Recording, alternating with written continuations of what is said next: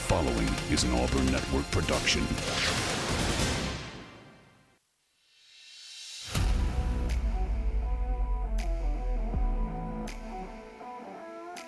You are on the line. Live on ESPN 1067, Auburn Opelika's sports leader.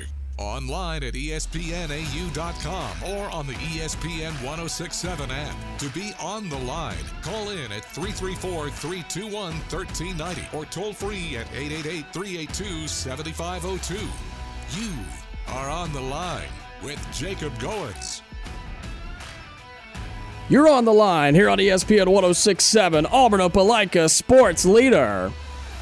Happy Friday, everybody. Hope you're doing well here on ESPN 1067. It is Friday, October 6th, 2023. This is On the Line, the show that tells you like it is and holds nothing back. I'm Jacob Goins with you for the next 2 hours here on ESPN 1067. I'm here 2 days in a row. Crazy, right? I know. 2 days in a row here on the radio in the studio. I'm feeling really, really good today. Still tired. Don't get me wrong. Still tired. I'm still trying to get back in the groove of things and just kind of recover from the sickness, but back today again. Yesterday was the first day back of the entire week. Had a really good show yesterday talking about Auburn, Georgia. Had 3 great guests yesterday, and we've got 3 great guests coming up today as well. We're getting Lee Sterling from Paramount Sports on the phone right now. We're going to go over the biggest betting lines across the SEC and what is a fantastic weekend of football in the Southeastern Conference. So we're getting him on the phone. We're going to get to him in just a couple of minutes. We also have our weekly interview with Auburn linebacker Eugene Asante that we're going to have for you coming up at 2:30. We play that for you every Friday. That airs originally on The Drive on Wednesdays at 5:30. And I normally conduct that interview, but Ben Taylor was able to do it for me this week when I was out sick. And so we're going to have that for you coming up at 2:30. And then Uncle T-Bone Wade Bennett will join me in hour number 2. We'll talk about Auburn and what needs to happen in the bye week. Plus, of course, we'll make our picks for around the SEC, and we'll make our picks live on the SEC Football Challenge, which you can find at espnau.com. So be sure you're checking that out and getting your picks in. They are due at Friday, so that's tonight at midnight for this week. So be sure you're getting your picks in for that this week. We'll do that coming up in hour number 2. Reminder, we are in the Auburn Plaza Bar and Lounge Studio, and we appreciate them being our studio sponsor between 2 and 4 each and every day here on ESPN 1067. And as we do every Friday to start out the show, we have Lee Sterling from Paramount Sports, ParamountSports.com, and the host of Locked On Bets. He is our betting guy. We bring him on every Friday to talk about the biggest games going on in college football, particularly in the SEC. And Lee, happy Friday, man. This is a wonderful weekend of football around the Southeastern Conference. Yeah, another good one. Can you just imagine what it's going to be like next year when Texas and Oklahoma join? I mean, it's going to be crazy. It is going to be crazy, and that's really the biggest game of the weekend. And no, it's not technically part of the SEC, but I think a lot of fans are counting it already, Lee, and that's a huge one coming up in Texas. I agree. Have you ever been to that game before? I have not, no. I really want to go. It seems like it's just a whole event, and I've never gotten the chance to go. It is. So I was lucky enough to go many times. When I went to school in Texas, went there 4 times. But before that, I also went 4 times. My uncle was a scout for the Cowboys, and he would fly me out from Miami. And whenever the Cowboys were playing the next day, he had tickets to both. We would go to the Texas OU game and then whoever the Cowboys were playing the next day. Wow. Let me tell you something. Texas State Fair is incredible. It is huge. You walk in and you see Big Tex. Everyone's seen a picture of him, even though he's been burnt down. They've rebuilt him. But the key, here's the key before the game. I know the game starts at 11 o'clock there. You got to get 2 or 3 Fletcher's corn dogs. Fletcher's corn dogs, okay. Yeah, Fletcher's corn dog, and you wash it down with beer. There you go. Best corn dogs you ever have. Is it one of like the massive like foot-long corn dogs? Is that what it is? No. they've been there since 1940. That just kind of says it all. Wow. You know? Well, that sounds amazing. Well, look, the biggest thing that I've been to fair-wise is the county fair that we had back in Ohio, and that was not very big. Let me go ahead and tell you. It'll be a big one. Trust me. Well, and it's just it's incredible. Everyone's in orange, burnt orange or red, and just the excitement is there. It is packed. And it's tradition. Like I went as a little boy, so whenever I get there, I get all juiced up. But and then always some really, really darn good football. Yeah, well, you better believe it. And there's going to be some good football played there tomorrow, and that's one of the many games that we're going to talk about with you, Lee. You're with Paramount Sports and ParamountSports.com. You make your picks every single week, and people can find you at ParamountSports.com. You were 3-2 last week, so you still had the winning record. You're still chugging along here in 2023. Before we get into the picks, tell everybody where they can find you and what all kind of deals you guys got going on right now. Well, just go to the website, ParamountSports.com. We're going to talk about, obviously, some big games, mainly in the SEC this week, but there's some big games going on around the country. I mean, they're all over the place, like Ohio State. They're playing a big game against Maryland. Other big games like tonight, Nebraska and Illinois. Michigan, number 2 rank or 1 rank, depending on the poll, Michigan Wolverines. They're going up against an underrated opponent, and even Notre Dame and Louisville got all those free pick videos. They're up and available at the site. I'm also on TikTok now. So my 2 daughters who are 24 and 26, they're like, got to reach the younger crowd. I'm on TikTok. So at Paramount Sports, you want to see some videos there. Have some different videos that I've included on that site. And we are on a roll. 34-13 in the month of September. For the year since the start of preseason football, 40-18.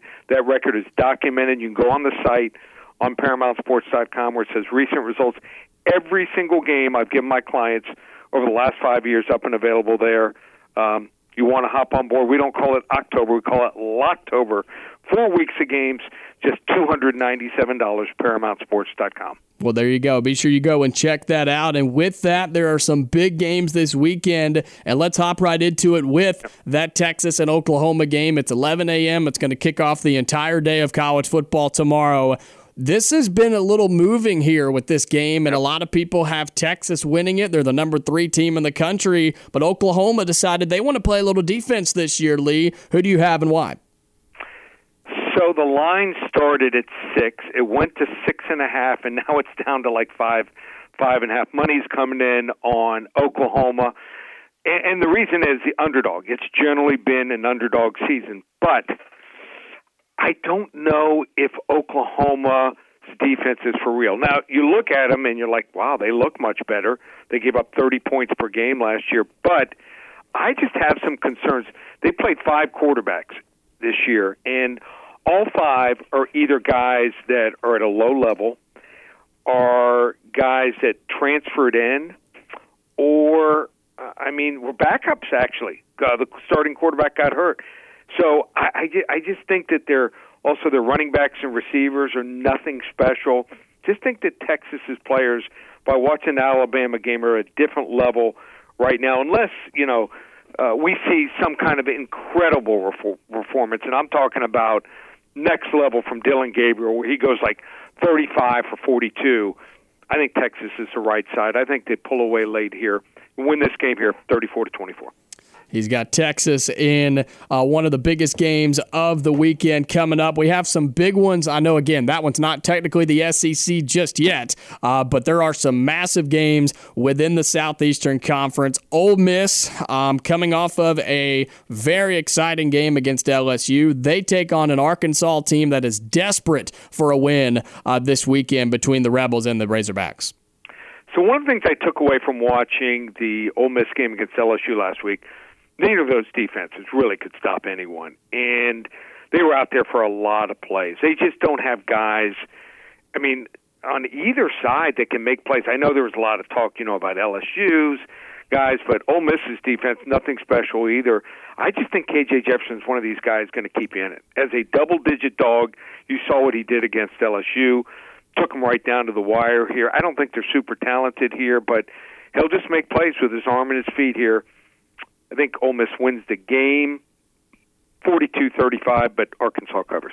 Yeah, that Arkansas team, they may not be able to get the wins, but they're going to give you a fight. There's no doubt about it, and they have really played well. They just can't get over the hump, right? They just can't get past that. They don't have their players just aren't as good or even close to as good some of these other teams, but a really good quarterback will keep you in a lot of games. Yeah, you better believe it. Another really good quarterback is Jaden Daniels for LSU. He's got 1,700 passing yards this season, 16 touchdowns, just 2 interceptions, and yet LSU is 3-2, heading on the road to, get this, undefeated Missouri. I know it doesn't happen often. They're 5-0. Is this a sneaky game here? Is this a slimy game where Vegas is trying to get ahead of people with LSU being around a 6-point favorite?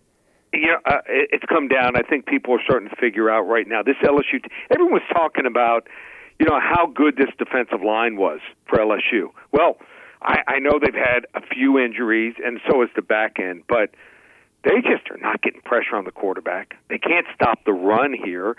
If you're that good, you might have an off game, but you don't have 2 or 3 off games. They've given up 45 points to Florida State, 55 to Ole Miss here. Missouri was they were a slow, methodical offense, but it's changed. Eli Drinkwitz finally has found a quarterback that can push the ball down the field here, and Brady Cook. Luther Burden might be a top 5 receiver in the country. Theo Weiss, the transfer from Oklahoma, he's come on the last 2 weeks.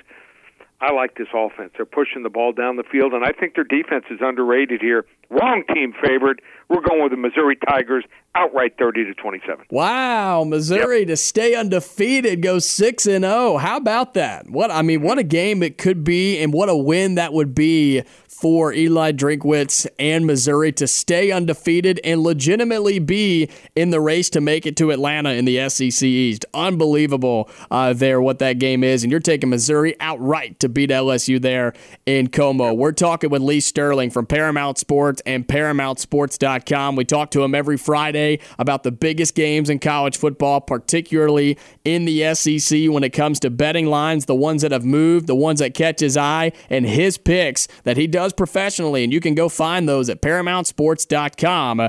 2 big games left in the SEC. Of course, Auburn on a bye week. We normally talk about that game, but Auburn on a bye week this week. Yep. Georgia and Kentucky, another undefeated team in the Wildcats, where they have a chance for the first time in a long time to take down a good Georgia team, still the number 1 team in the country. And it's crazy that Georgia is still favored, even after a subpar performance against Auburn. They're favored by 2 touchdowns here, Lee. What's your take on Georgia, Kentucky tomorrow? If you look at raw numbers, I think you're going to see a lot of handicappers, and the public are going to be on Kentucky. They're like, okay, you look at the numbers. They ran for 329 yards last week against Florida. Ray Davis was unstoppable. Yes. 280 yards. Are you kidding me? Probably top 3, top 4 running back in college football right now. And then on the other side, Georgia couldn't stop the run. I mean, we saw Auburn run wild, but 125 of those rushing yards last week came from quarterbacks. Kentucky's not going to present that problem. They're a downhill running team. Devin Leary doesn't run the ball, and right now doesn't look comfortable throwing the ball. In fact, last week he was just 9 for 20 for 69 yards here. I think Ladd McConkey just didn't look right last week. I started watching that game. I'm like, he's not 100%. Maybe he's closer to 100% this week where he can shine. In Kentucky, 3 of the 6 games they played Georgia, the last 6, they haven't even reached 10 points here. I like Georgia. I think they're the right side here. Romper room special, 41-13. Well, this game being in Athens definitely doesn't help Kentucky at all. If it was in Lexington, maybe have a little bit more leniency there. But, yeah, it just seems like this is a game where Georgia can rebound and really quiet that crowd for Kentucky wearing the blue and white. One more big game in the SEC. With all the other ones we just talked about, this seems to be the one that everybody really has their eye on, Lee. Alabama and Texas A&M. It's being played in Kyle Field, there in Aggie Land. This game, as crazy as it sounds, it's Alabama's season riding on the line here, because if they lose, they'll have 2 losses. They're basically out of the SEC championship hunt, which puts you out of the playoff hunt, and then all the people are going to start going up in arms on if Nick Saban still has it and can still do it. This game has gone back and forth when it goes to the spread. What are you looking at here, and overall your pick for the game?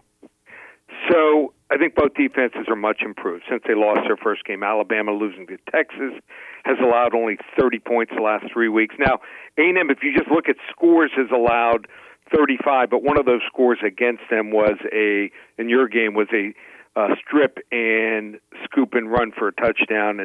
And so really their defense has only given up 28 points the last 3 games. How about this?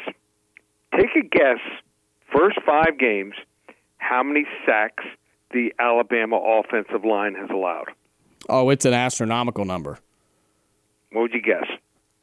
In the first 5 games, I'm going to say 17. I thought it was 14 to 16, 20. Wow. That out of 133 units, teams in college football, that ranks 125th. Ooh. I don't think they've ever been near that. In fact, if you go back and look what they've done the last couple of years, I mean, their offensive lines have been crazy good. They lost, they graduated a couple starters, 2 starters, and then they also lost a key starter to Miami, the kid Cohen. Mm-hmm. They now, if you go back last year, they allowed just 22 sacks. Year before that, not good, but the 3 years before that, 19, 12, and 15 for the entire season. What does Texas A&M do really well?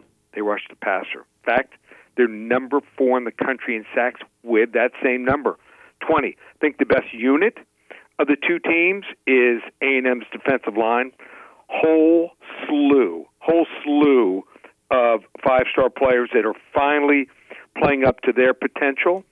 Also, I love the receivers. I think all 3 of the receivers will be playing at the next level. Can't really say that for sure about Alabama's receivers. And Max Johnson, I mean, the kid has just got that experience, and he's a gamer here. A&M won at home in 2021. I thought if they gave the ball to A-Chain last year and gets that 1 yard, they didn't decide to give him the ball, they wouldn't have lost 24-20. Gets turned around on Alabama. Wrong team favored. Texas A&M outright 24-20. Man, you've got a wild weekend in the SEC, Lee, and it should be a lot of fun. I know we're all looking forward to it, and if you are looking forward to it and want some more picks from Lee Sterling, who works for Paramount Sports and ParamountSports.com, he does this for a living, folks. You know what he's talking about. 3-2 last week. What's your overall record this season in college football again? 40-18-1. Wow, how about that? Well, it's a winning way. There's no doubt about it. Paramount Sports and ParamountSports.com. Lee Sterling, we appreciate you, man. Should be a lot of fun. Plug everything you got one more time before we let you go. That's it. Just go to the website, ParamountSports.com. October, 4 weeks in football, $297 UFC card tomorrow. It's available right now. 5 selections, $35. Or baseball through the World Series, just $97. ParamountSports.com, or also check us out on TikTok at Paramount Sports. Awesome. Well, man, we appreciate you. It's always a joy talking to you and having you on the show, man, and we'll have you on next Friday once again. Sounds good. See you, Jacob. Thanks. That's Lee Sterling from Paramount Sports and ParamountSports.com. He's also the co-host of the Locked On Bets podcast. So, again, this guy lives and breathes, eats, sleeps, whatever you want to say when it comes to sports betting. He knows what he's talking about. He knows what he's doing, and their record proves it. He comes on this show every week and talks about it, and he's got some of the ones that stood out to me. Missouri outright over LSU and Texas A&M outright over Alabama. So big-time games there, big-time picks. Should be a lot of fun. We're going to talk about those games when we come back here on the Friday edition of On the Line. I'd love to hear from you in the next few minutes. Phone lines are open, 334-321-1390. Give me a call. We'll talk about it here on the Friday edition of On the Line. You are On the Line on ESPN 106.7. Online at ESPNAU.com or on the ESPN 106.7 app.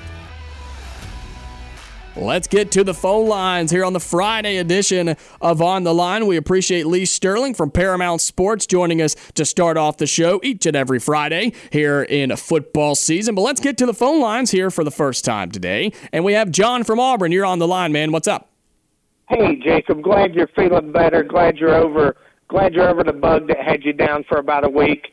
You know, as a former Lee Scott play-by-play guy myself, I can tell you there's no worse feeling in the world than being in a road broadcast booth in an AISA stadium and feeling bad. Well, I appreciate that. I'm feeling much better. Yes, last Friday night it was a fight to get through the broadcast. There's no doubt. But when Lee Scott's playing as well as they do, that helps out for sure. It does, and I'm interested in your broadcast. You talk about the golden age, or you talk about let's play Lee Scott football, and that's how to win the game. Let me tell you, I did play-by-play for 2 years. I think we won 3 games in 2 years, and 1 year we were the homecoming team 4 out of the 5 road games. Oh wow! So I feel like you've been dropped into like the Bruce Pearl era of Lee Scott football, so congratulations. Yes, well, I'm very, very blessed to be calling it when I'm calling it. I know there were some darker days before me, but as the play-by-play guy for Lee Scott, for football, I've called 1 loss. That's it. Undefeated season last year and just 1 loss so far this year. I had the basketball team, both of them make a run to the Final Four last year, baseball team in the playoffs, so I can't complain, man. It's been awesome for Lee Scott. You've done very well. Hey, I was going to tell you, I'm patronizing your sponsors. I had rotator cuff surgery at the orthopedic clinic. There you go. Yeah. I had it today, yeah.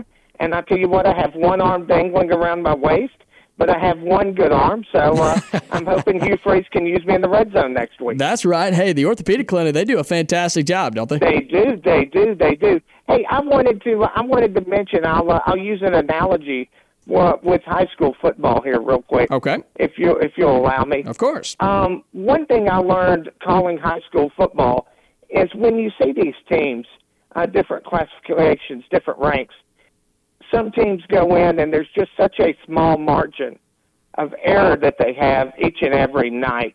And you see it maybe a first quarter, go for it on 4th and 1 inside their own territory, they don't get it, and the floodgates open, or it's a lost fumble, it's a blocked punt. There's just such a small margin of error. When I think about Auburn football, honestly, maybe I was not as cheery after the Georgia game, because up until that final drive, you had an Auburn team at home that had 1 penalty for 5 yards and no turnovers until the last 4th down play. Mm-hmm. And to play that clean of a game at home, run for over 200 yards, and still not be successful, it really shows the talent gap, and it really shows how Auburn, in my opinion, is probably 2 or 3 classes away. Yeah, well, that's exactly right. I mean, when Auburn played, look, did Auburn just play absolutely great on Saturday? No, but they played really, really well. And they played very clean. Exactly, and that's the thing you brought up, was lack of turnovers and the lack of penalties. And when you play like that versus the number 1 team in the country, but yet you still come up short, it normally comes down to difference makers, right? And playmakers on both sides of the football. And you saw that for Georgia with Brock Bowers, and you saw why he's one of the best players in college football. Auburn had no answer for him, and that's what it comes down to, are players like that. And it doesn't mean Auburn doesn't have them. It just means Auburn doesn't have them to that level, and they definitely don't have as many of them right now. And so you're exactly right. I think it comes down to there is a talent gap, and Auburn's a couple of years away. But here's the good thing. If you're playing clean football now, you don't have to worry about teams down the road playing clean, because it seems like the coaching staff is doing their job in that regard. Completely agree. But with that said, it's going to be that difficult from here to the end of the year to win on the road in this conference. Yeah. I mean, Arkansas is not a pushover up in Fayetteville. No, they're not. And even Vandy can jump up and bite a team. That's a venue that Auburn's lost 3 straight in. Mm-hmm. So I know a lot of people are pegging home with State and Vanderbilt and New Mexico State, and there's your 6. It's not that easy. No, it's not. It's never easy in the Southeastern Conference. It is not. Enjoy the show, Jacob. Thank you, and you have a wonderful evening. Appreciate it, John. You too, man. Great to hear from you. I appreciate the kind words as well. And you're exactly right. I mean, it's never easy in the SEC. There are no gimmies. I mean, Vanderbilt is not a gimme. Mississippi State is not a gimme. Arkansas is definitely not a gimme. And so Auburn's got to find a way to continue to fight, continue to battle in the midst of this 4-game stretch that is really, really tough. And you lost the first 2.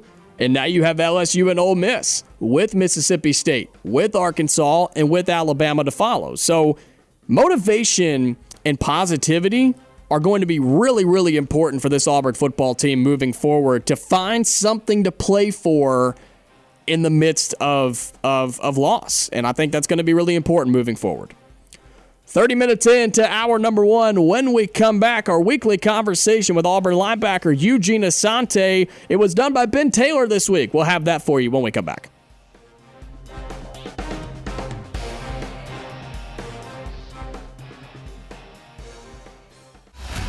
You are on the line with Jacob Goins on ESPN 106.7, Auburn Opelika's sports leader. All right, 30 minutes into hour number one here on the Friday edition of On the Line, the show that tells you like it is and holds nothing back. I'm Jacob Goins with you on ESPN 106.7. Well, we play it for you every Friday, and I normally sit down with Auburn linebacker Eugene Asante. I should say it differently. I normally sit down with Auburn linebacker Eugene Asante, but this week, since I was out with an illness through the first few days of the week, Ben Taylor, who is our station director here, our director of operations as well at Auburn Network, and he is the host of Auburn Opelika This Morning over on News Talk WANI. He sat down with Auburn linebacker Eugene Asante earlier this week for our weekly segment. It airs originally on Wednesdays at 5:30 on The Drive, and we always play it for you on Friday afternoons here at 2:30. So this is Ben Taylor sitting down with Auburn linebacker Eugene Asante.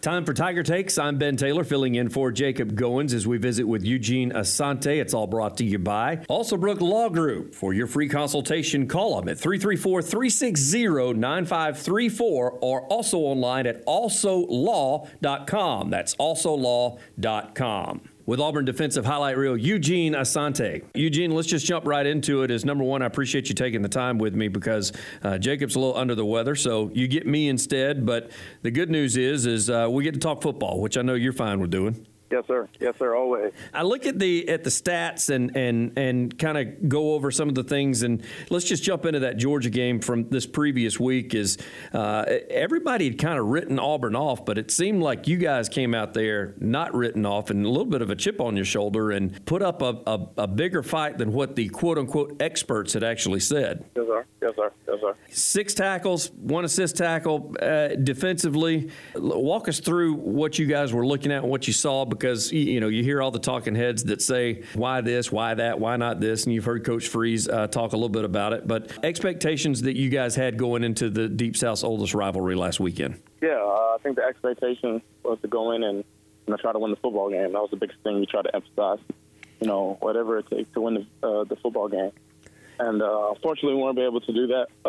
But we've seen some things that we could, improve upon defensively. We're continuing to grow. We'll continue to build upon that game and just seeing the little things that we can do to improve. So ultimately, I think the expectation was, we go into every game expecting to win the game and putting our best foot forward because we understand the standard that's been set and we understand that, a lot of people believe in us.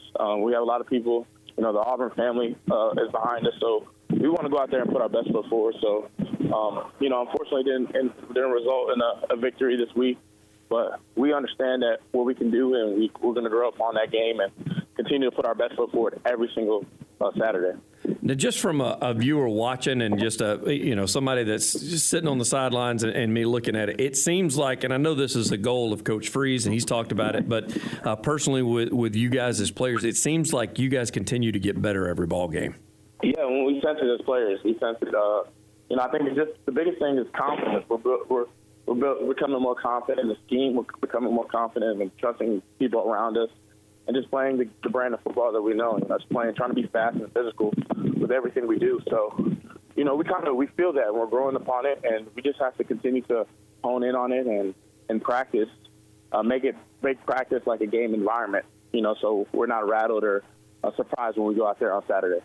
This one, judging by player reactions and the way you guys looked after the game, this one looked like it hurt. It looked like you guys, you now realize that you can play with anybody in the country. I mean, I know y'all thought that before, but now it's pretty evident that this Auburn team is better than what those quote unquote experts say that it is.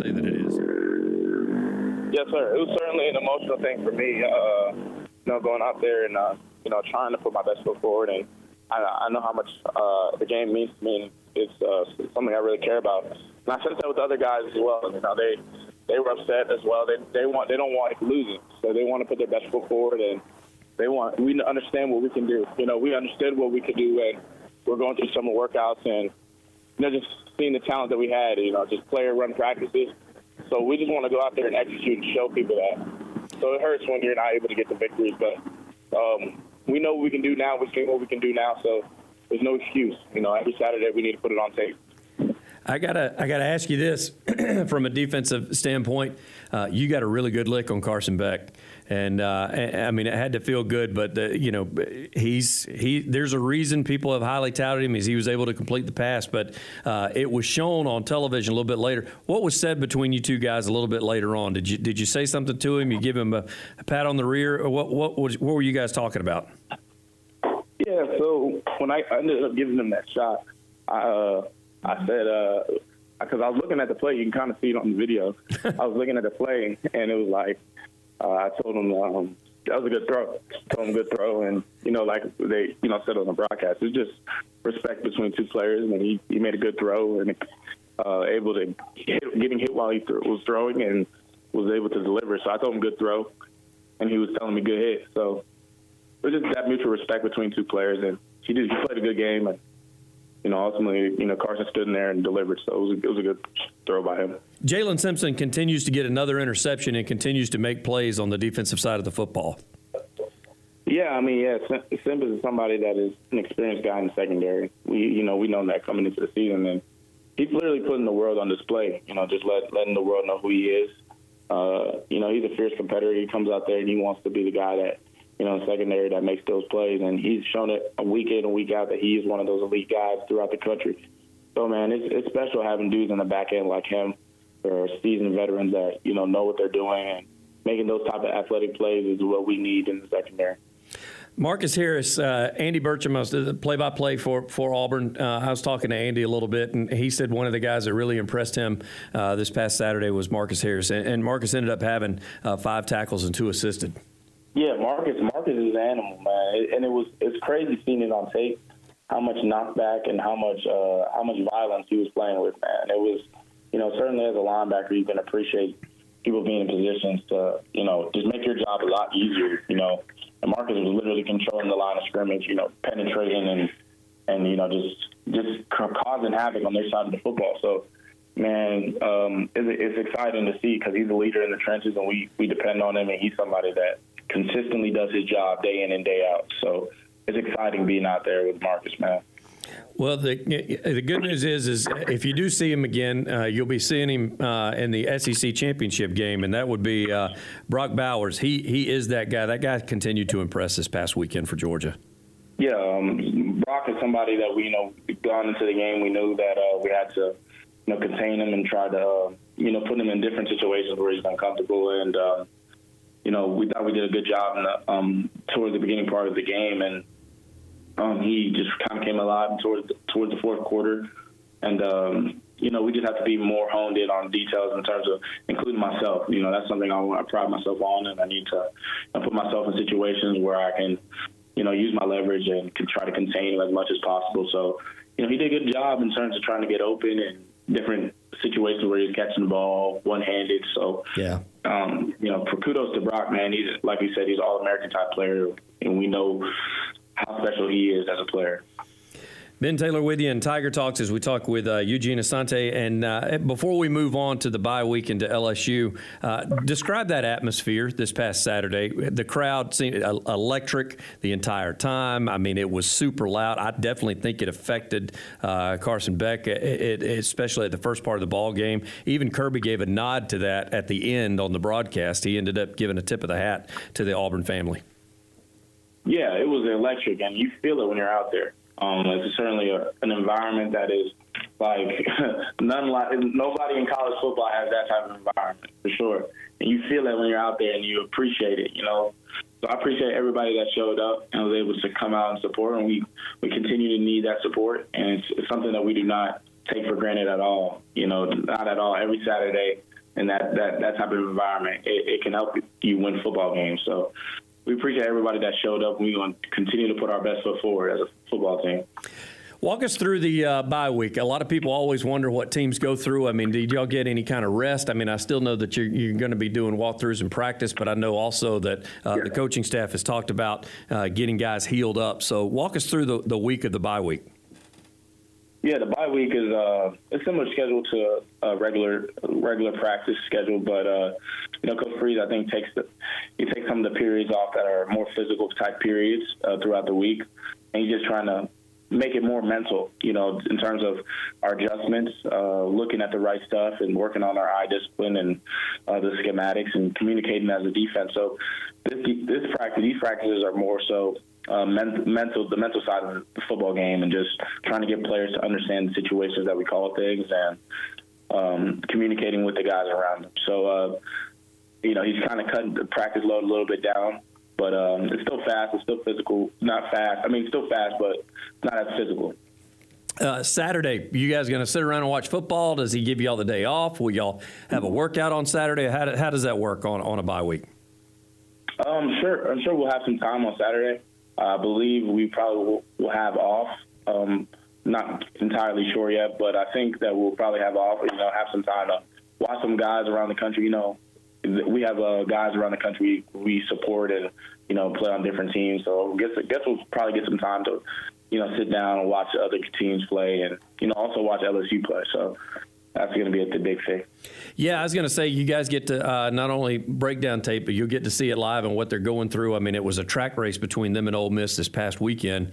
And then, of course, they go to Missouri. Missouri a little bit better than probably what people expected. So I don't know how that will impact LSU coming off that loss going to Missouri. And then, of course, they're going to be having to play host to Auburn. But their quarterback, a little elusive. I mean, you'll have your hands full. You're going to be one of the guys that's chasing after him most of the night next Saturday. Yeah, Zane Daniels, he's a special talent in terms of his ability to run the football. When the plays break down, he extends the plays and is able to do it with his legs. He's explosive, and he's somebody that we have truly got our eyes on in terms of the game plan and stuff. But, just like I said, man, I have to embrace those types of things. It's another challenge for myself, to put myself in situations where, I'm uncomfortable with, just the situation where I'm uncomfortable as a football player. You just got to be challenged, and I'm prepared to be with that challenge. So, it should be exciting to go against them in that offense. With a guy like that, do you guys, not to give anything away, but is he the type of guy you'd rather keep in the pocket instead of him breaking? And in order to do that, and once you guys can get him in to stay in the pocket, maybe some delayed stunts, something of that nature? Yeah, he's the type of guy you just want to contain. It's the biggest thing is containing him. Making sure that he's within the pocket. Everybody's holding their rush lanes and having the integrity within their rush lanes, and the rush lanes are balanced, so there's not so many scapegoats where he can go. And the biggest thing is just keeping him in and, having all eyes on him, whether we're in zone, and just, being disciplined where man calls, and just, eye discipline within all of that. So he's certainly somebody that you through our practice, you have to really prepare and understand where he is at all times. Who's playing his role in practice these next couple of weeks? That's a good question. That's a good question. I don't really know. We haven't really gotten into the LSU, deep into the LSU yet. We're just working on our details within ourselves. But it should be interesting to see who they put back out there. This has been a fun, especially your guys' side of the ball, a fun defense to watch, especially when coming into the year there were some question marks. Even Coach Freeze would say that when he would do press conferences. He goes, we'll find out when we get out there. And I know with the passion that you bring and with the fun time that you guys have, and guys stepping up like we just talked about with Marcus, and even Zion Puckett had five solos as well as Jalen McLeod. So I know you guys look forward to it and embrace the challenge with LSU in a couple of weeks. Yeah. Also, we're excited, to continue to put things on tape, and we have great leadership with Coach Roberts and his staff. They put us in situations every Saturday that we're going to have situations where we need to make those plays, and they just ultimately want the best thing for us. They want us to go out there and play our style of football, and they demand a lot out of us. But through that demanding a lot out of us, there's a lot of love and there's a lot of care. They want us to put our best foot forward and just be the best players we can be, and ultimately be the best human being, be the best Christians, be the best man we can be. So you can run through a wall for somebody that really appreciates you, and guys are starting to sense that. So I appreciate their leadership, and I appreciate them pushing us in the right direction. Very well said. Have fun on your off week. Good luck against LSU. I greatly appreciate your time, Eugene. Yes, sir. Thank you for having me. Junior linebacker Eugene Asante on Tiger Takes, all presented by Alsobrook Law Group. For a free consultation, you can call them up at 334-360-9534. For Tiger Takes, I'm Ben Taylor. So that was our weekly interview with Auburn linebacker Eugene Asante. Again, thanks to Ben Taylor, who was able to conduct the interview this week with me being out with the sickness. And so Eugene does a fantastic job. He gives great answers, doesn't he? He gives a really, really good insight to what's going on with Auburn football, the defensive side, what they're going to be doing this off week as they prepare for LSU coming up next week. So that's every single week for Tiger Takes. That originally airs on Wednesdays at 5:30 on The Drive with Bill and Dan, and then we play it every week for you here on Fridays at 2:30 during On the Line, all here on ESPN 106.7. We'll come back, wrap up hour number one, talking a little football, maybe a little baseball too. I know we got to mention something about that. And then coming up in hour number two, Uncle T-Bone will join me. We'll make our picks around the SEC and talk about Auburn in the bye week. All that coming up here on ESPN 106.7. You are on the line on ESPN 106.7. Call in at 334-321-1390 or toll free at 888-382-7502. Wrapping up hour number one here on the Friday edition of On the Line.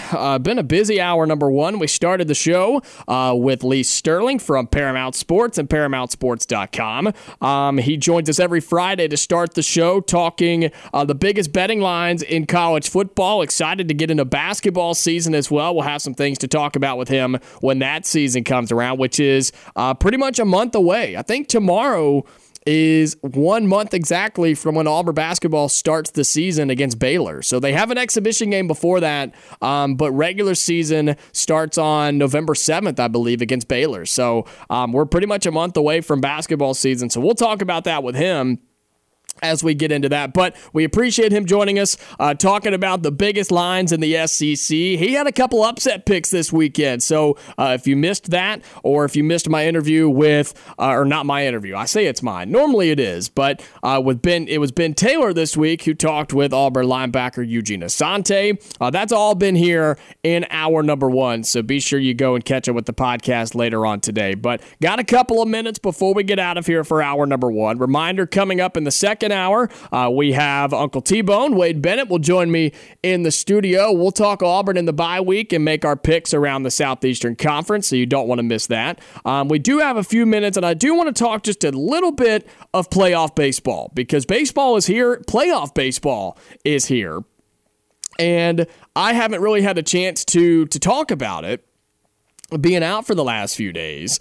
You've got the Braves, obviously. They are the best record in baseball by a lot, and they are the one seed in the National League. They are hosting now the Philadelphia Phillies in the divisional series starting tomorrow, 5 o'clock. On 5 o'clock on TBS is the television station, but we are excited because here on ESPN 106.7, we get to carry the Braves, and we're going to have some really, really good Braves baseball for you here on ESPN 106.7. We can't guarantee we're going to get to carry them all, but we're going to do our best to carry as many of the games as possible, and that includes the game tomorrow at 5 o'clock. That also includes the game on Monday coming up, Game 2 of the NLDS with the Braves and the Phillies. We're going to carry that on Monday because we're going to pick it up right at 5 o'clock, and we're going to actually end up bumping the second hour of the drive on Monday to carry that game, Braves and Phillies, in the playoffs. And so we're going to do that on a game-by-game basis, but want to be able to bring that to you just because of how big of a time this really is. And so here's what's coming up. I mean, we've got so many great games. Tomorrow we've got the Rangers and the Orioles. We've got the Phillies and the Braves. We've got the Rangers-Orioles again on Sunday. We've got the Twins and the Astros Astros coming up on Sunday. And then on Monday, we've got the Phillies and Braves, and then the Orioles and Rangers again. All that is coming up on ESPN 106.7 over the next few days. And we're going to carry as many games as ESPN will allow us that we can carry around our shows as well, all the way through the World Series. So really excited for that. Braves, 104 wins on the season. Unbelievable record. The offense is there. You had Acuna breaking records left and right, setting his own records as well. Just an unbelievable year for him and for this Atlanta Braves team. Here's what stinks, though. You got to play a really good Philadelphia Phillies team. You got to play a really hot Philadelphia Phillies team as well. And so, Braves, I've been saying it, if the bats go cold, can the pitchers keep them up and keep them in it? We're going to find out coming up in just a few days. Starting tomorrow, Phillies, Braves, Rangers, Orioles, Twins, Astros, Diamondbacks, Dodgers. Keep your eye on that one. A lot of people like the Diamondbacks, maybe to upset the Dodgers. As postseason baseball, it's October. That means baseball is happening in the postseason. So we're going to carry as many games as possible here on ESPN 106.7, starting with the Braves game tomorrow against the Phillies. Coming up in hour number 2, Uncle T-Bone Wade Bennett joins me for On the Line Fridays, brought to you by Sensigreen Heating and Air. We'll talk about Auburn in the bye week, what has to happen, and we'll make our picks for some big games in the SEC. Hour number 2 coming up.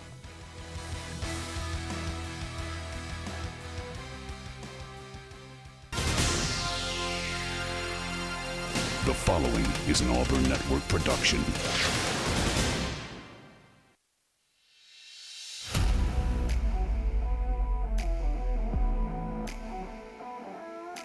You are on the line.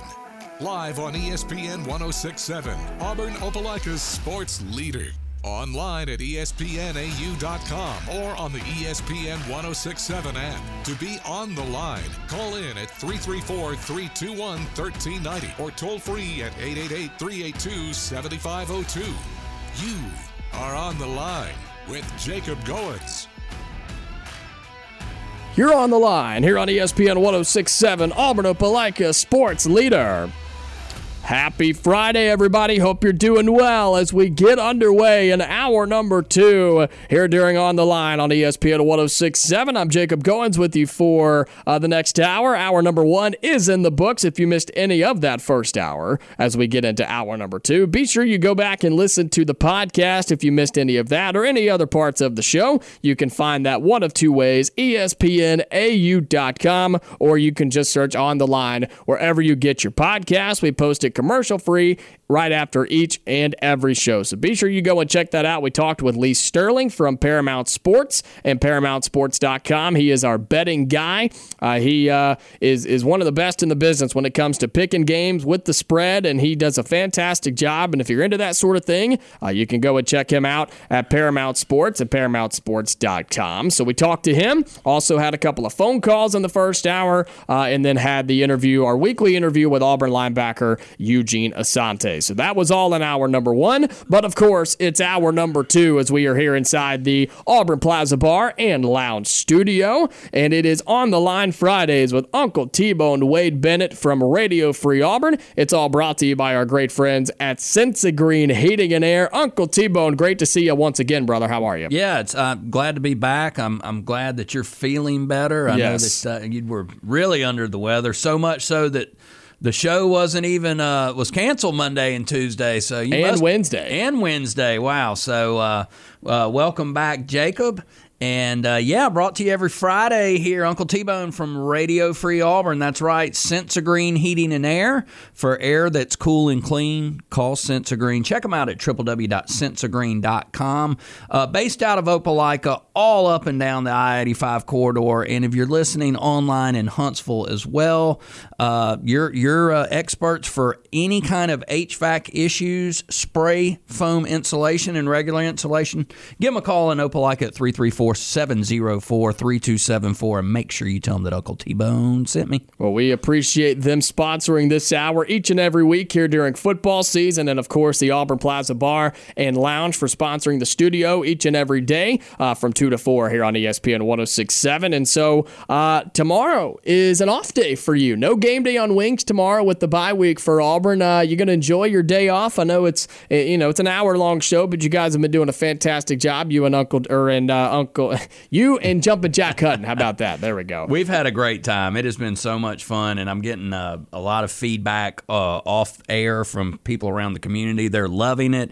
They're loving that the AU network is back with 94.3 and Wings here in the 106.7 family for the next 5 years where it belongs. That's right. It's been so much fun. I tell you, folks, it's a lot harder than it sounds, right? There's been several Saturdays where it's been a long week, and we've had to, both Jack and I, get us a biscuit and get us some coffee and get going with you. But we're looking forward to it. It's hard to believe, my friend, that after this week, 50%, man, of the football season, it'll be gone. I know. Isn't it crazy? It's crazy. We look forward to it all year like a kid looking forward to Christmas. August seems to drag on forever.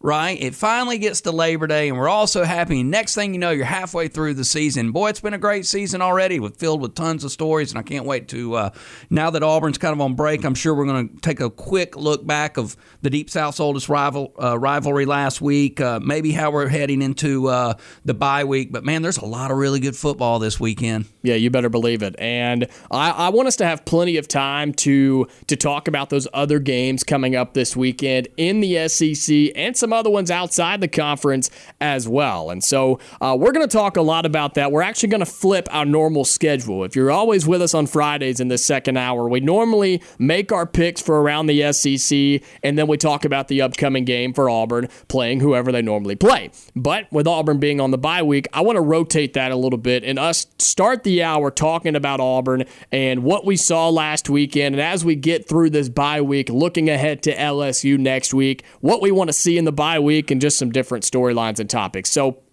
that's how we're going to start. And then as we get through the hour, we'll make our picks for the SEC games. Of course, we do that on our SEC Football Challenge, and you can follow along and make your picks with us as well at ESPNAU.com.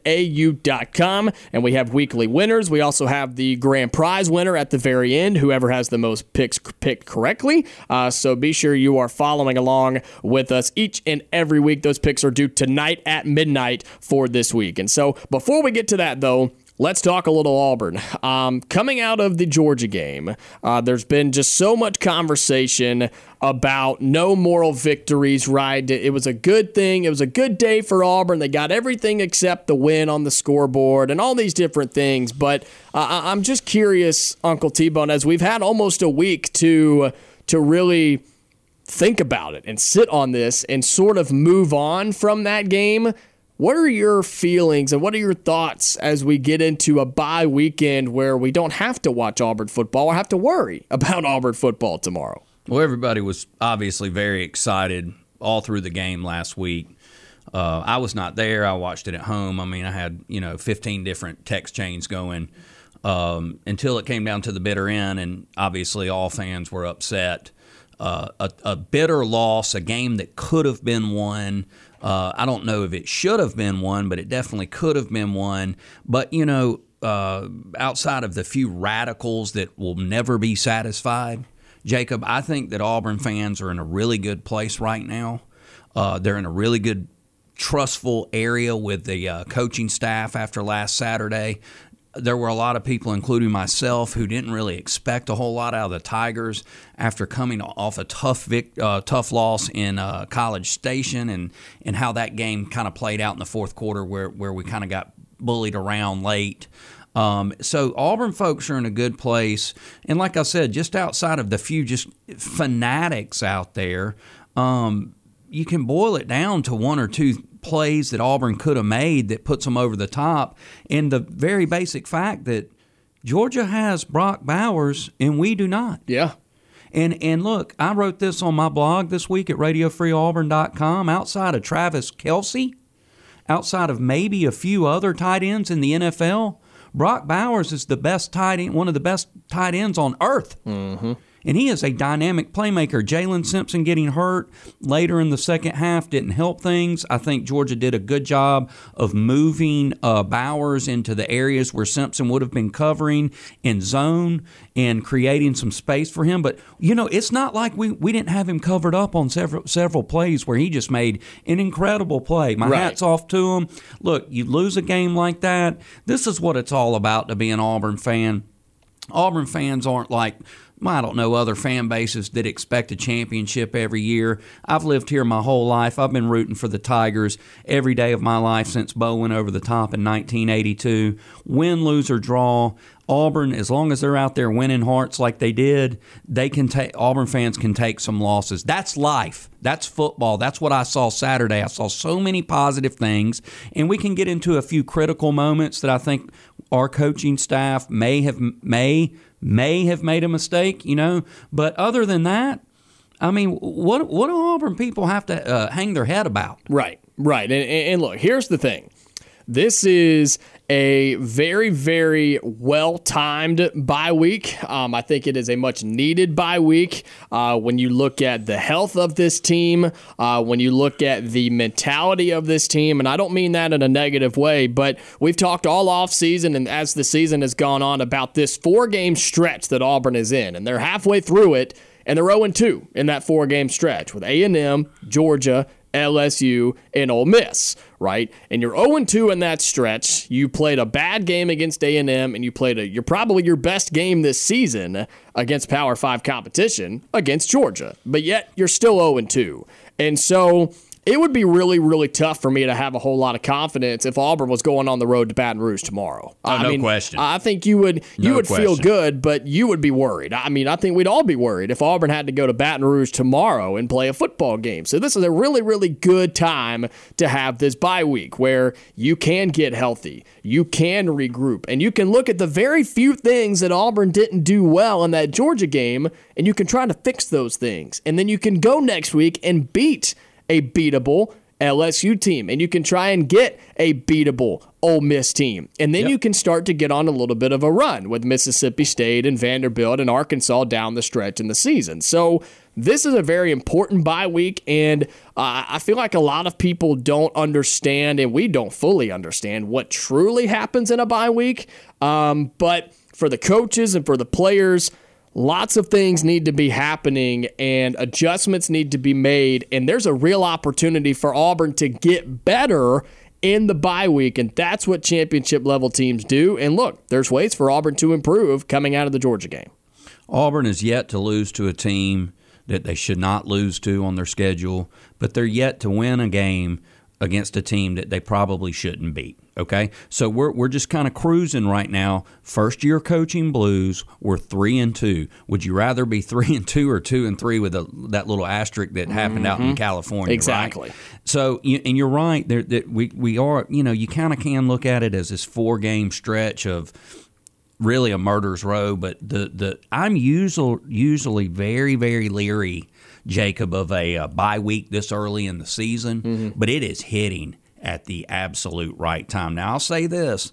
It's not like Auburn looked slow. It's not like Auburn looked unathletic. It's not like Auburn looked like it was running in quicksand against Georgia, because those guys were balling out. But if they were going to play again tomorrow in Baton Rouge, you better batten down the hatches. This bye week, when they come up out of this, they're going to be once again about as healthy as they're going to be able to be this season moving forward, okay? And they're going to be quick. They're going to be fast.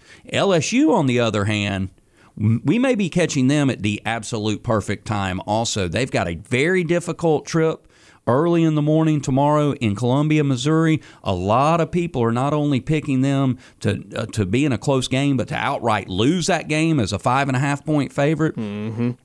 If they go down to Missouri tomorrow, the wheels come off in Baton Rouge, and they are ripe for being that team that we all talked about looking at the beginning of the season. Is there going to be a team on this schedule or two that Hugh Freeze gets that he shouldn't get? Yeah, and you got to remember, too, that's a night game. next week for Auburn down in Baton Rouge. Once again, I know it's no surprise to Auburn fans that they're having to play in Baton Rouge under the lights when the sun goes down. But I just think there are some things that Auburn can do to get better. And we had a caller in the first hour bring up a few points where Auburn in the game against Georgia, you limited your penalties and you limited your turnovers. You had the late interception, right? But whatever. I mean, that is what it is. It was a late game interception that you can go into a full discussion about the play itself. But Auburn limited penalties, limited bad decisions, and limited turnovers, and you lost to the number 1 team in the country by a touchdown in a game that you were up by a touchdown in the second half. You were up by 10 in the first quarter, and you were tied at the half, right? All of those situations, none of us had Auburn being in. Nobody had Auburn being up 10-0 after the first quarter. Nobody had Auburn being tied with Georgia at halftime. And nobody had Auburn being up by a touchdown in the second half. And nobody had Auburn being with the ball in their hands with a chance to tie the game or possibly win it if things went crazy there at the end. And so with all of that being said, there are so many things to build off of coming out of a game like that. And when you don't turn the ball over and when you don't commit penalties and the number 1 team in the nation beats you by a touchdown, that comes down to talent. And I told the caller this earlier, it comes down to playmakers and difference makers. And Georgia has more of those. I think Auburn has them. You can see them on both sides of the football. But they just don't have as many right now. And I know there may be people who are tired of the talent differential conversation, but it's real. It's true. And it exists. I mean, and you can see it. How could anyone with a straight face sit here and say, their argument against why we lost the game last Saturday against Georgia wasn't 90% about the talent differential? I mean, you're talking about a program in Kirby Smart that's won 2 national championships, and they didn't do it through the transfer portal. They've been stacking up talent over there for years now. I mean, look at the Philadelphia Eagles defense in the NFL. It's practically the Georgia defense from the last couple of years. I mean, give me a break, man. So, yeah, they've got way more talent, right? And they had the most talented player on the field on their side. And in a close game, Jacob, just like when we had Cam Newton in 2010, I'll take the team that has the best player on the field to win 9 out of 10 of those games. Okay? And so you're talking about, I mean, it's a true conversation. I saw 2 things in that game that I think that Auburn, one was on the coaching staff and the others were on the talent players. And if we've got time, I'll get into the first one at least. It's 3rd and 1. We're driving into Georgia territory. It's late in the second quarter. Red zone Robbie Ashford has been running it down Georgia's throat on and running the run zone option. And we're, I guess, at about the 15 or 16 yard line, right? And we sub him out. Yeah. And I'm sitting there like going, are you nuts? Georgia was totally on the ropes then. You allowed them, since we subbed, they were allowed to sub, and you gave them a breather, and then you also gave them those few seconds for their defensive coordinators to look over the personnel. And they got into a really heavy run stop package when we brought Peyton Thorne in and don't give them time to think when you got them on the ropes, man. Right. Yeah, when you got the momentum, you got to go. And I think that's something that Auburn fans were upset about. There were a couple of other 3rd, 4th, and shorts that Auburn was lining up in shotgun, doing things like that. That's never going to stop, though. The shotgun. No one gets under center anymore. You even had a conversation with Nick Saban on AL.com, right? Because these kids they're not under center like we were growing up. Right, exactly. From a very young age. Pull the Jalen Hurts Philadelphia. Find something, though. But, I like it when Ashford's in the game and he's rolling, just keep him rolling and go fast, because I know Hugh Freeze likes to go fast. We got to speed it up a little bit in the second part of the season. And then the second thing is what I've been talking about now for 2 weeks with you and with Jack and with anybody who listens. I've been talking to trees out in the yard about it. Where are the playmakers on the outside? Jacob Goins. They're killing me. They brought in all these players out of the transfer portal, and it's just like, I know these kids can play. I've looked at their numbers from the schools that they came from, and I know they weren't, but they were going up against the same You got to make a play. You got to catch the ball. Yep. And especially out of the backfield, I'd love to see more Brian Battie. Yeah, absolutely. He needs to touch the ball. Jarquez 30 Hunter times. catches that ball in the last series. He may still be running down East Sanford. I'm telling you, man. I'm telling you. Well, it really does come down to, on the offensive side, I think Thorne played a good game. Not great, but he played well enough to win. Sure did. And he got comfortable early, running the football with the big rush play. And that's a positive moving forward. Yes, it We is. needed to see him against a top-notch defense, and I don't care what anybody says. I know it's not the same Georgia with Dan Lanning 2 years ago. I know it's not the same Georgia as last year. Still one of the best defenses all around in college football with the most talent, and you saw a guy get comfortable around them. He better be comfortable moving into Baton Rouge because it's going to be a wild atmosphere. But that defense they got, it's one of the worst in the league. It's so bad. And that's what I think I told somebody that yesterday before we get to break is if Auburn, this is a perfect time. You have the bye week to fix some things offensively, and then you're going into Baton Rouge against a defense that, as of right now, is reeling. I mean, they couldn't stop anything. They couldn't stop a toddler if you put a helmet on him on the football field. And so that is a perfect opportunity for Auburn to really get the offense rolling a little bit, fix the problems in the bye week, go into LSU, take advantage of a bad LSU defense, find anybody to step up and make a play offensively besides Rivaldo Fairweather, and get them the football. And I think if you can do those things, Auburn's going to be okay, and eventually they're going to beat somebody that they're not supposed to, which is what we've been looking for all season long. You can feel it coming. You can feel it. It's going to happen. I'm telling you, it's going to happen. So those things need to happen. We'll continue talking about this when we come back. Would love to hear your thoughts on this before we start making some picks around the SEC. 334-321-1390 is the number to get you through to us here on the Friday edition of On the Line on ESPN 106.7. You are on the line on ESPN 106.7, online at ESPNAU.com, or on the ESPN 106.7 app. Let's get to the phone lines here on the Friday edition of On the Line, 334-321-1390. And Susan, you're on the line. It's great to hear from you. It's been a long time, Susan. Well, it has been. Hey, Quinn Ewer from our hometown. Yeah. He's done amazing. If we had him, we could win every game, right? Auburn would be blessed to have Quinn Ewers right now. Oh, I know we would. But we're going down for the Oklahoma game. But Oh, we're good. So happy. Yeah, we are. We're gonna support him. It's a funny thing. But I'm upset. This guy that came out of Michigan State, I mean, he can't throw a football compared to everybody else. It's kind of sad. I love Coach Hugh Freeze, but come on. So you're talking about Auburn's starting quarterback, Peyton Thorne? Yeah. So what was it last week, Jacob? He had nine incompletions, and 6 of those were balls that hit receiver or running back in the hands and were dropped. Correct. Now, a few of those were really great defensive plays.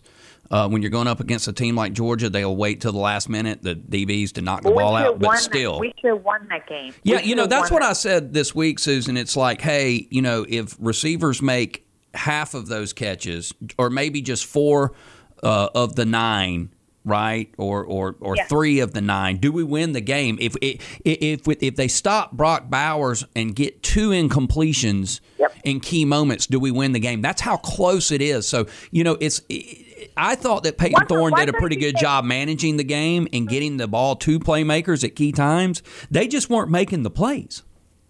Well, our problem is we have Jay Fair. He's from Rockwell, Texas. You all know that. He's a Texan, and we're proud of our Texas boys.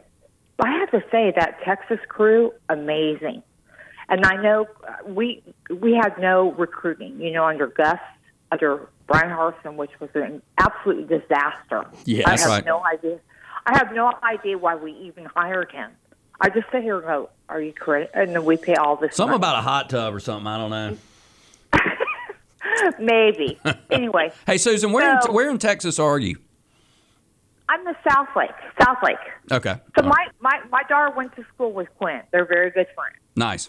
So yeah. Yeah, all my family's from Texas. I love it out there. Oh, really? Like South Lake. Like my mom said, "Oh my God, this is like I thought it was football, college fraternity." I'm like, "Oh no." Tell people about that stadium in South Lake. What's it hold? About 50,000?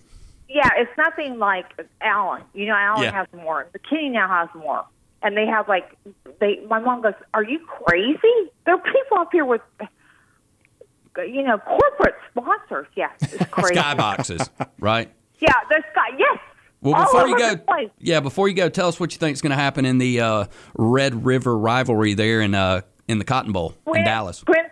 Quinn's going to make it for us. We're down there. We're supporting Quinn Ewers. That's awesome. Well, hey, you guys are going to have a great time. I got friends that are down there at that game right now, and they're going to really enjoy it. I'm sure you will as well. All right. Bye.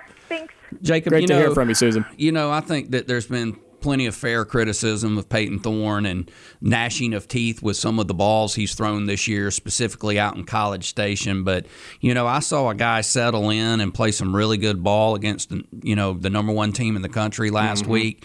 And it's just really hard for me unless that type of play doesn't continue, it's really hard for me just to sit back and let people continue to take shots at him because he put the ball where it needed to go several times last Saturday. Well, here's the thing with Peyton Thorne. Before we get to break, Inspector, we got you on hold. We only got about a minute, so I want you to have plenty of time. We're going to get to you as soon as we come back, I promise.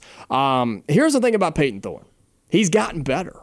He's gotten better every game. Now, and Susan used the word disappointed. I'll use that word.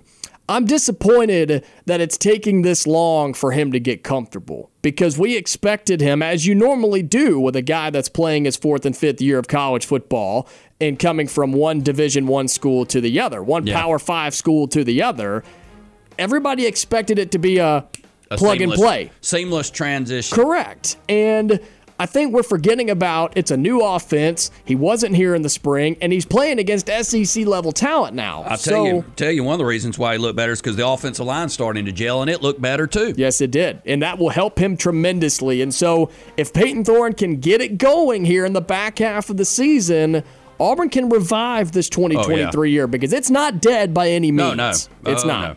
Susan, great to hear from you. It's been too long. Keep us updated and enjoy the Red River rivalry going on tomorrow there between Texas and Oklahoma. Spectre, hold on. We're going to get to you as soon as we come back here on the Friday edition of On the Line.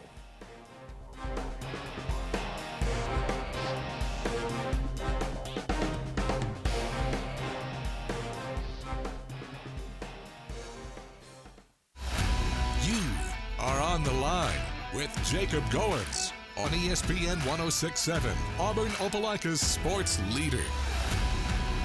30 more minutes here on the Friday edition of On the Line. It's On the Line Fridays with Uncle T-Bone Wade Bennett from Radio Free Auburn. It's brought to you by our friends at Sensigreen Heating and Air. He is Uncle T-Bone. I'm Jacob Goins. And let's get to the phone lines once again. Spectre, we appreciate you holding on through the break, man. Happy Friday. What's on your mind? Hello, guys. Well, dadgummit, T-Bone, you took the winds right out of my sail on that comment when we had the ball on the 12-yard line. You couldn't have said it any better. However, when you go into a ball game, what determines who wins the game? The person that has the most points. Yeah. Correct? Yeah. And believe it or not, that hasn't changed. Exactly right. I always was taught when you go into the red zone, and I call that the well. When you go to the well, you better come back with some water. Mm-hmm. Well, Spectre, that's 1B on that comment. I didn't take it a step further, but you're exactly right. When they got stuffed on 3rd and 1 after they took Robbie out and went with Peyton and Hunter, who, if he cuts to the outside, he probably gained 6 yards, but he took it to the inside. That next play was a very long 4th and 1, and I was jumping up and down because I'm from the old school also, Spectre. Take the 3 points. It was too early in the game to go for it. Let's go up 13-10 and get into the locker room up on them number 1 dogs. Exactly right. What happened in the beginning of the third quarter when we got the ball? They got the ball and we created a turnover, scored a quick touchdown. All of a sudden, it's 20-10 and under that scenario. And I know it's 2020 looking back, right? It's revisionist history, but those are just the little things that happen in a tight ball game that can take away a victory from you. You're right. You're absolutely right. We were out talented. We were, but that's when the coaches have to step in and equal the playing field. Yeah, that's right. And make the right call when it's due. Yeah, that's right. And you know what? Hopefully, that's what Auburn fans have to hope, is that Hugh Freeze and the staff maybe learned from that situation, and next time you're in it, make the better call, make a better judgment call, and hopefully it works out. Those are learning curves. I know Hugh Freeze is not a new coach by any means, but it's a new situation, a different team, a different atmosphere, everything that plays into that, and you hope that in the next situation, because they're going to be there again, that they make the right call. Right. I'm going to say this, and I'll let you guys go. We hired Hugh Freeze to bring that scheme that he is so famous for to Auburn, and I don't want him to hand over the reins to an offensive coordinator. We've seen that in the past with Malzahn, but I want him to take back over the play calling, and we didn't hire Montgomery to come in here. We hired Hugh Freeze to come in here. Yeah, I'm with you on that, Spectre, and I think you're already seeing 5 weeks in the influence and Freeze stepping into that offense, which he should have done, especially after Texas A&M. There's a reason why, though, back in 2015-ish, 16-ish, I can't remember, or maybe 18-ish, I can't remember, that one of the greatest of all time, Nick Saban, wanted to hire Hugh Freeze to be his offensive coordinator. Because the man knows offense, right? And he really knows offense when he goes up against some of these coaches that like Kirby Smart that were at Alabama, like Nick Saban who is at Alabama. And you saw the look on Kirby Smart's face after that game. You saw him at midfield. He was very gracious in victory, and he knows that there's a different game happening now with a different coach here in Auburn than there has really been over the last 7 to 8 years. That's right. Well, I'm just going to say that to get the recruits in here that we need, we got to win ball games. So coach has got to do everything he can to win a ball game. Yep, you're absolutely right about that. Spectre, appreciate the call, man. Great to hear from you on a Friday. Atmosphere and fans and the Auburn family can only take you so far, because Spectre's right. You got to win games. Got to win games to get recruits here. You got to win games. I heard your breakdown of over the week, Jacob, when you got back on air, about how Saturday's scenario might have just actually been the perfect storm to be able to talk to recruits and say, hey, man, we're just 1 or 2 of you away, so come on board and let's go. But that's only going to last a couple of more games like that, these moral victories, these, hey, it's great to be an Auburn Tiger when we're coming out of the stadium defeated. You got to get a couple of them, and I think that we're very close. But, look, help is on the way, Spectre. Help is on the way, Auburn fan. The Perry Thompson guy, I think, is the most critical recruit and commit that we have right now. I look at him, and he is the Julio Jones of this class that was at Alabama in 2008, and an immediate impact player at wide receiver at Auburn, where we need help. Yes, and Auburn is still in the hunt for quite a few guys in the next couple of classes as well. Spectre, appreciate the call, man. Great to hear from you. Let's get it. I hate to switch gears, but want to talk about the games that are happening this weekend. Auburn is on a bye. This is normally when we talk about Auburn playing whoever they're playing over the weekend. But even in the absence of Auburn football, there is no absence of good football this weekend in the Southeastern Conference and around college football as well. We're going to make our picks live right now on ESPNAU.com and our SEC Football Challenge. Go check it out. If you haven't been doing it, you can still be a part of it. There are weekly winners with great prizes thanks to our wonderful sponsors, Johnny Brusco's New York Style Pizza, the Orthopedic Clinic, Taziki's, and Vintage 2298 Butcher Shop. Go check all of those places out. They are providing weekly prizes each and every week. And so be sure you're checking that out. And then at the end of the year, whoever has the best score, which means you pick the most games correctly, you win the grand prize, one of each weekly prize, and then a 55-inch flat screen smart TV. That's at ESPNAU.com. That's our website under the contest tab in the SEC Football Challenge. And it's still tight at the top, man. There are like 30 people within 3 of the top right now. And so let's go through some of these games, Uncle T-Bone. It is a really, really underrated, once again, week in the Southeastern Conference. Want to get through, obviously, we'll go ahead and pick Mississippi State over Western Michigan. Don't have to waste any time on that one. Any chance that Vanderbilt can take down Florida, who was a fluke of a top 25 team? I tried to tell people that. There's no reason they should have been ranked last week. Any chance that Vanderbilt can go in there and take down Florida in the Swamp? No, I mean, I don't see that happening. I mean, for the sanity of that fan base and for the job security of Billy Napier, he better win that game and win it big. I think Florida comes out and takes care of business pretty easily and puts the Commodores away early. And a revenge game, remember. A revenge game for Florida, which is unbelievable to say against Vanderbilt, but it is a revenge game. I mean, Vanderbilt, as the season goes on, is becoming more and more Vandy. I mean, there's just I just cannot see them doing anything against Florida tomorrow, but stranger things have occurred. Correct. We'll go ahead and move into this one because I think we both are going to be on the same train on this one as well. I'm tired of going with Arkansas and waiting on them to beat somebody because I've done it twice and I've gotten burned both times. I'm taking Ole Miss over Arkansas. I still think it'll be a good game. I don't think Ole Miss just blows them out of the water, but Ole Miss's offense is better than Arkansas's, and I just think the Rebels win. I take Ole Miss in this game over Arkansas pretty easily. Yeah, back-to-back night games for Lane Kiffin in Oxford at home. How much fuel do either one of these teams really have left in the tank? KJ Jefferson, we talk about it all the time, is basically the entire offense this season, and he is just, I mean, eventually he's going to give out. I do think that Arkansas keeps this game within the 11.5, but Ole Miss wins and moves on to a bye week before they come to Jordan-Hare Stadium, hopefully for a night game in October. We have a Tiger Bowl tomorrow. It is the LSU Tigers, top 25 team, 3-2. Jaden Daniels playing one of the best quarterbacks in college football, and you know it, but you don't fully know it because LSU's 3-2 because their defense can't stop anybody. I mean, the defense is just abysmal right now for this LSU team, giving up however many, 50-plus to Ole Miss last week.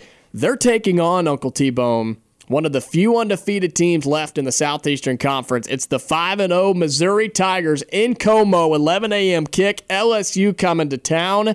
I've got people telling me not only does Missouri cover, Missouri's going to win this thing outright. Do you believe that? Do you buy that Missouri can get up and win what would be a monstrous win for this program? Yeah, I do believe it, actually. Wow. I think that LSU's just got some serious problems right now. And look, they can put up a bevy of points. It's not like Ole Miss's defense is the 85 Chicago Bears either. Missouri will be they have been waiting for a game like this since 2013 or 14 when they actually made it to the SEC championship game in Atlanta. So I like the Missouri Tigers here. That's a weird place to travel to. I know it will be early in the day, but I think Missouri sets the tone for the AP Top 25 and takes care of LSU and sends Brian Kelly red-faced like he hasn't been already this year into a complete tizzy. Well, here's the thing. My SEC guy, Chris Gordy, yesterday, he reminded me that Missouri has one of the best non-conference wins in the entire SEC with a top 15 win over Kansas State with that, 61-something yard field goal, right? Yeah. Earlier a few weeks ago. They're 5-0. They've only played one SEC game, but yet they're still undefeated, but they're home underdogs. It seems like a weird line, LSU right around 5.5 to 6. I don't know who's going to win by how much, but here's what I do know. LSU is going to win this football game, and here's why. Jaden Daniels, I've said this numerous times already today, he has thrown for 1,700 yards, 16 touchdowns, and only 2 interceptions. That is absurd for a team that is 3-2. And here's what people are forgetting and overlooking in this game. Who has more talent, LSU or Missouri? No, LSU. Exactly. I think LSU's defense, they're not going to play great, but the playmakers that are there, I think they're there. They just haven't all come together. They just can't figure it out. And what a perfect opportunity. On the road against a not really hostile environment. I don't think I've ever seen a hostile environment in Como before. I think LSU just makes enough plays defensively. You're going to see a couple of big turnovers for Missouri. LSU's going to hang 40 on them. I like LSU to win this game, but I think it could be close all the way through. I like LSU on the road tomorrow over Missouri, and the Cinderella story may come to an end there for the Missouri Tigers. Well, I mean, look, Missouri, was that the first game of the season when we were live on air and he hits the 61-yarder? No, I think it was like week two, was it not? It was week 3. Week 3. All right. Well, that was at home, right, early in the morning. Yep. That atmosphere for that game was pretty wild. Now, those are old school rivals, Kansas State and Missouri from the old Big 8, right? I don't know. I just got a feeling here that Missouri shows up and puts away LSU. They do play a little defense at Missouri, and although not quite as talented on paper as LSU, they do have some talent. So it's going to be a great ball game to kick it off. We're going to talk about the 2:30 game next, or you want to wait on that one? We'll go ahead and take a break. We'll come back and talk about the 2:30 game. We'll talk about the other big game going on in the SEC, the night game over in Athens, and then if we have a little time, maybe dip our toes into some of the other games going on around the country. We'll be right back. We'll wrap up the Friday edition of On the Line. He's Uncle T-Bone. I'm Jacob Goins. Don't go anywhere. We'll be right back here. You are On the Line on ESPN 106.7. Call in at 334-321-1390 or toll free at 888-382-7502. All right, let's pick a couple of more games in the SEC, maybe get into that big game going on in the state of Texas as well. Let's talk about the 2:30 game going on tomorrow. Alabama and Texas A&M.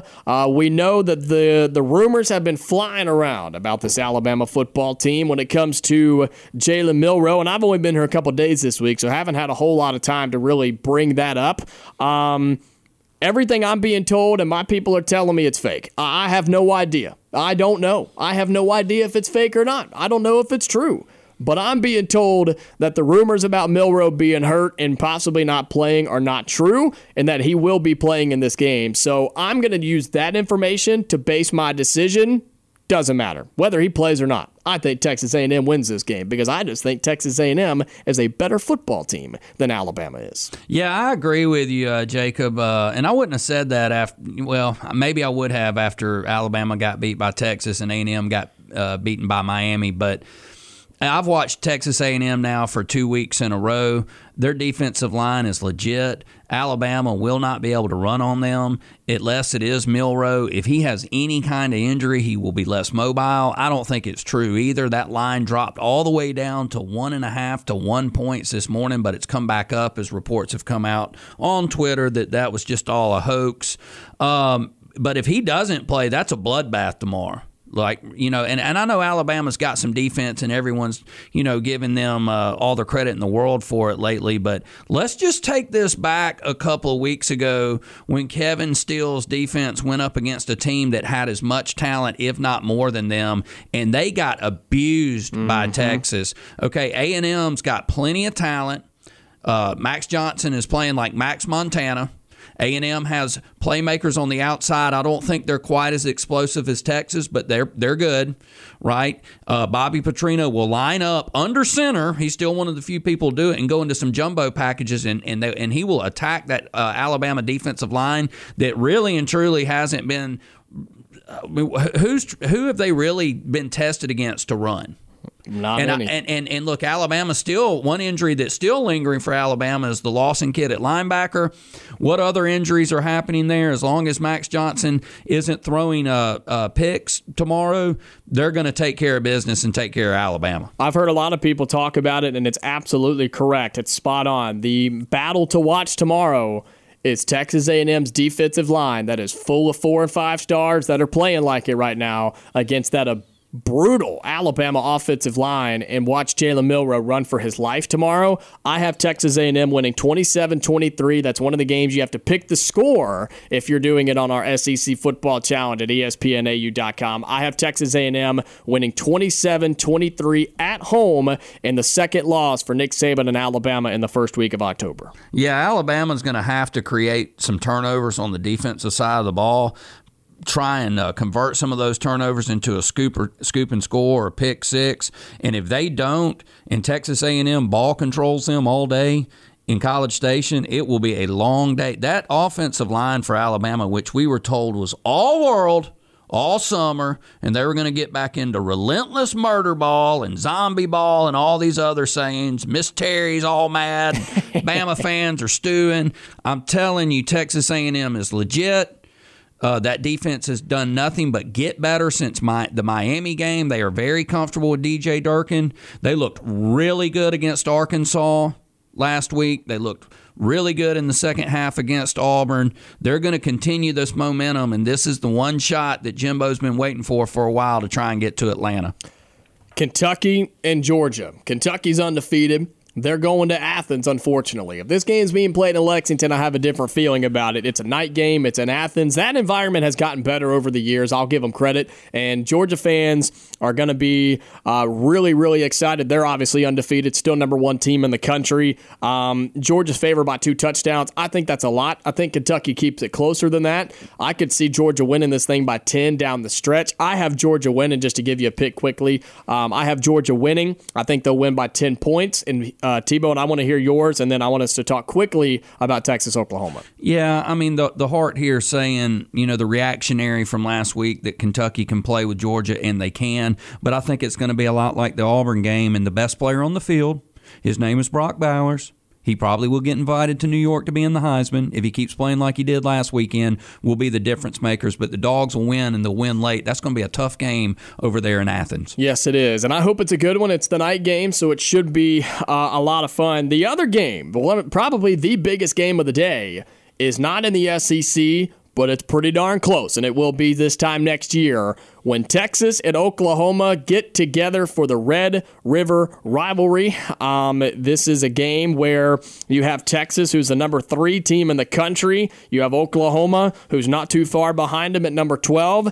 They've decided to play a little bit of defense this year. People are telling me they're frauds because they haven't played anybody, Paul. And let's see if Texas and Oklahoma can have another shootout like we've seen in the past. What a really, really fun game this is going to be tomorrow. Yeah, counting Georgia and Kentucky, I count 3 games in the AP Top 25, if you will include Maryland, of undefeated teams. So we're beginning to get into that time in the season where, in the meat of the season, where regular season games are really becoming de facto almost playoff games to try and get into the Final Four, at least into a conference championship. Texas versus Oklahoma in the Cotton Bowl, no doubt the premier game of the week. Texas number 3, Oklahoma number 12, probably a little lowly ranked here. There's a lot of undefeated teams abnormally heading into October right now. I like Texas in this game, and honestly, I like Texas big in this game because I think that Steve Sarkisian's the best play caller in college football, and Texas is healthy. What I saw them do to a good Kansas team last week, they're going to turn around, they're going to roll into Dallas, and they're going to take care of business. I got to win them by 14, 17 points. Before I give my pick and we get out of here, plug everything. This is On the Line Fridays, brought to you by Sensigreen Heating and Air. Give them a shout-out. Yeah, give them a call. Check them out at www.sensigreen.com for air that is cool and clean. You better call Sensigreen and tell them that Uncle T-Bone sent me, and check my blog out at radiofreeauburn.com. Enjoy the off day tomorrow, Uncle T-Bone. I have Texas winning by at least a touchdown. I think they're just that good, man. Texas is going to win tomorrow against Oklahoma. All of you listeners, thank you so much for being here each and every day. Happy to be back. Glad to be here. I'm looking forward to Monday. We'll recap a busy weekend in college football and playoff baseball. Don't forget that all weekend long here on ESPN 106.7, including the Braves and Phillies Game 1 of the DS tomorrow. Don't you miss it. We'll be back on Monday, 2 to 4, right here on ESPN 106.7. I'm Jacob Goins. Until then, stay safe. I'll talk to you later.